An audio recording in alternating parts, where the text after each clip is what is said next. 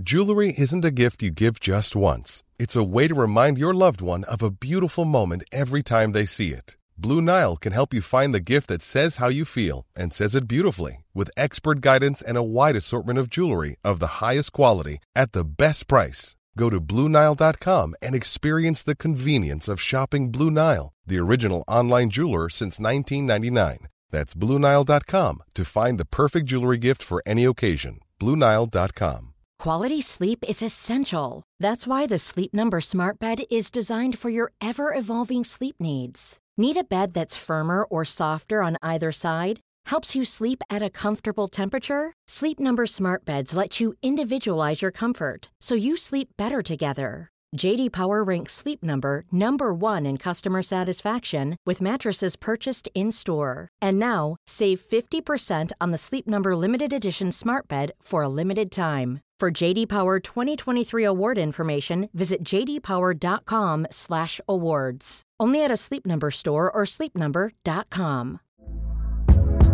Hey there, it's Michelle Norris. I'm host of a podcast called Your Mama's Kitchen. When I travel, I'm usually looking for a way to find a taste of home when I'm not at home. And one of the things I love to do when I am at home is entertain. And Airbnb allows me to do that. When I was in California recently, I rented a house that had a great kitchen. And when we were sitting around the table, we were all thinking, we're in someone else's house. Someone could be in all of our homes as well.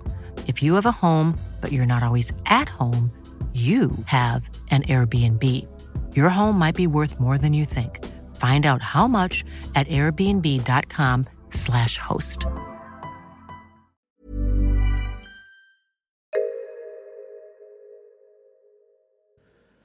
Hello, welcome to Top Stories, another dig into the archives of the Bugle with me, Andy Zaltzman. Another iconic episode from the Bugle past. It's May 2011, issue 152, and former world number 1 ranked baddie Osama bin Laden was no more.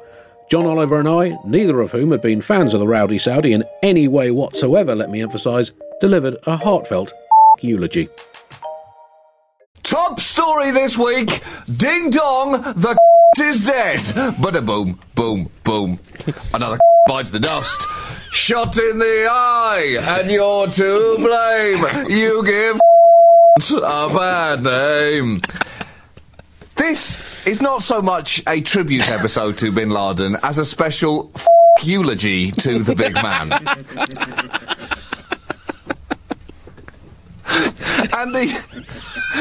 And I'm glad you enjoyed that. Yeah, I did thoroughly enjoy it. I expect to see that in a dictionary near me within 2 years. Andy, you ended the last Bugle by saying that after the royal wedding, the world had nothing to look forward to anymore. And while, yes, Saturday in itself was quite boring, apart from Chelsea tightening the gap on the Premiership title race, you have to admit that Sunday really delivered, what with that whole killing of the most wanted terrorist on the planet thing. That's right. Osama bin Laden, the former leader of Al-Qaeda and former living inhabitant of the planet Earth, was forced to surrender both of those titles around the time that a bullet developed a very strong attraction to his face. And he was a tall, handsome man, bin Laden, Andy, but I have to admit that I always thought that he'd have looked even better if he'd considered getting his left eyebrow pierced with a bullet. And I think I was right about that. I think his face was successfully accessorised with a piece of high-speed, pointy metal jewellery. It's a funny old world, though, isn't it, John? Because last week, most wanted man in the world. This week, a seriously malfunctioning submarine. And fish food. So, yeah, it just goes to show. Upon a slender thread. So, he's gone from, he's the leader of the world's most tedious minority interest pressure group, a man 5 times voted least cuddleable dude by Touchy Feely Monthly magazine, the man commonly known as the Rowdy Saudi, Terry the Terrorist, the Mighty Douche, the Tora Bora Law Ignorer, and the Angry Turnip. He had his clogs forcibly popped by American Special Forces, and I do wish that Barack Obama had used those words. Yeah, we absolutely. have popped his clogs. It certainly feels like a much more pleasant globe to live on this week without Bin Laden living on it too. It's like when a terrible neighbour moves away and property prices in adjacent properties automatically go up. By dying, Bin Laden has effectively gentrified this entire planet. To prove this, upon news of his death, the stock market went up and oil prices went down, as if collectively everyone agreed that things had just got slightly better, as if the world breathed a sigh of relief and together muttered, "Oh, good. That is good." Now, I don't know where you were when you found out, Andy. I'm guessing you were asleep. But I just finished watching 60 Minutes and was checking in with the Mets-Phillies game when it became clear that something very important was about to happen and the president was going to address the nation. And after watching him announce that America had successfully located and killed bin Laden, I started watching the news, and then I flicked through the channels a couple of hours later to see that the Mets were still playing the Phillies. It was the 14th inning, and they had resumed the game, and most of the crowd was still there. And not only were they still there, they were watching the game with complete concentration. And I've got to say, as a sports fan, I find that so impressive. Remember, this is a meaningless game at the start of May between one team, which will challenge for the World Series, and one that will not make the playoffs. To care about that at all is a challenge. To care about that when it's just been announced that bin Laden has been killed is incredible. The CIA's most wanted man has literally just been assassinated, and you are rooting for Raul Ibanez to get a base hit. I think my favourite reaction from all this actually came from the Mets manager after the game, because, people in sports just cannot help themselves but speak in cliches, and that's never more exposed than in moments of deep, genuine significance. And in the post-game press conference, Terry Collins said this. He said, "Well, this is a good win for us, and obviously a huge win for America tonight." He should have carried on that thought. I think America really answered the critics tonight. Many have said that, to go on a 9-year streak of not killing bin Laden was a slump we were never going to get out of. But I, for one, had nothing but faith in us as a team, and I knew if we just kept swinging, kept focused, we'd get that hit. As for the future, who knows where that holds? I'm just concentrating on a home series against the Giants next week. Thank you, no questions. I think as well that Al-Qaeda had a press conference in which they said, well, there's a lot of positives we could take away from this. Obviously, we're disappointed to lose Aussie, but we'd like to see it more as an opportunity for someone else to step up to the plate and deliver. Of course, the best place to have heard the news would undoubtedly have been Tampa, Florida, in the middle of the crowd of a live WWE wrestling event. How do I know this? That's a fair question. Because I saw a clip on YouTube of a shirtless John Cena addressing the Tampa crowd to deliver the news at the end of a bout, saying, "I'm extremely proud after 10 months of being your WWE champion. I walk out every night with hustle, loyalty and respect on my sleeve." It's worth pointing out that at that point he was sleeveless. He went on to say... not the names of his dogs tattooed onto his arm. No. The president has just announced, he went on to say, that we have caught and compromised to a permanent end Osama bin Laden. Andy, that is magnificent rhetoric from the 4-time tag team champion, inventor of the twisting belly-to-belly suplex, and self-styled doctor of thugonomics. In fact, all of those things are true. Right. In fact, if I'm honest, I prefer what John Cena said to the president's speech. Caught and compromised to a permanent end. That is linguistically sensational. In fact, that phrase is not all that the president should have borrowed. I think he should also have walked into the East Room of the White House and said, "I walk out every night with hustle, loyalty and respect on my sleeve." And I think he should also have done that shirtless, in a pair of cut-off jeans, holding a wide microphone, before leaving to rock music and fireworks. I don't think anyone would have begrudged him that.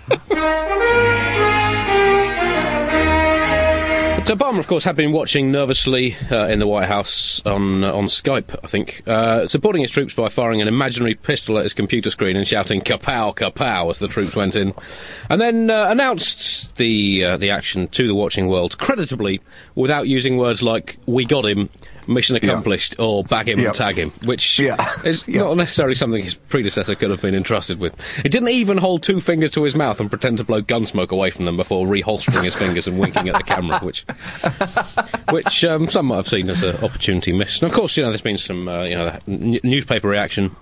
Obviously, quite excited. Some of the headlines here. This Al-Qaeda.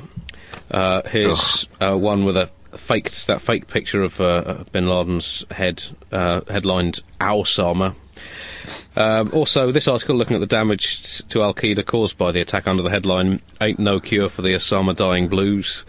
And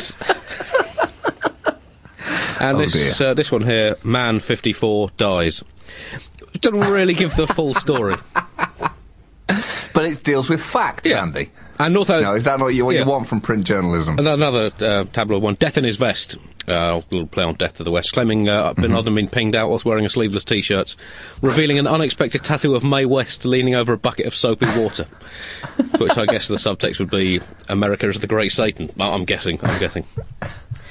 So, but it was a kind of personal success for Obama. That seems to be how it's been received. The operation, codenamed variously Operation Shave That Beard, Operation F That Shit, Operation Reese Witherspoon. Not sure how I got that name. I think I'll have to ask General Petraeus about that one.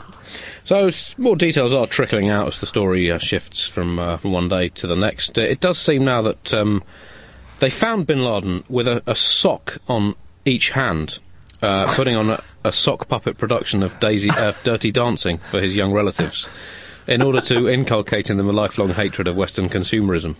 When the SEALs came in, he untangled Baby and Johnny and said in his characteristic monotone drawl, "Did someone order a takeaway and not tell me about it?" They also found in his children's playroom blackboards with the words, "George W. Bush is a premium-grade wiener," written over and over again. And another report suggesting that Bin Laden's last words were, "Is that a gun in your pocket, or are you just pleased to see me?" To which I'm guessing the Navy SEAL said, "It's kind of both." Obviously, as you mentioned, newspapers around the world reacted the next day by plastering Bin Laden as the lead story all over their front page. So credit has to go, as Andy and my friend Danny Boy said to us, to the Daily Express Online, who stuck with their gut, Andy, and they ran the Bin Laden story second, behind the headline about Prince William and Kate Middleton foregoing a prenup. I mean, wow.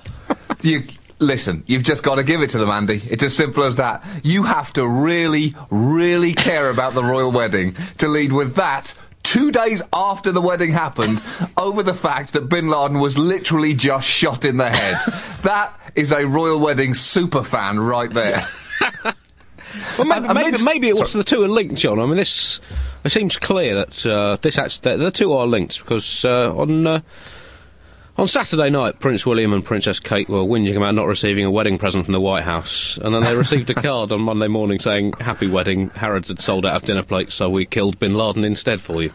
I wonder if that's where Bin Laden's body actually is. It's like when you have a cat and it kills a bird and leaves it outside your bedroom door as a kind of thank you. I wonder if they woke up in the next morning to see the corpse of Bin Laden lying in front of them. Oh, that's lovely. Isn't that nice? Yeah, it takes me back to the morning after my wedding. Let's not delve into that. That was another top story. Thank you for listening. Discover more from the Bugle Empire at thebuglepodcast.com.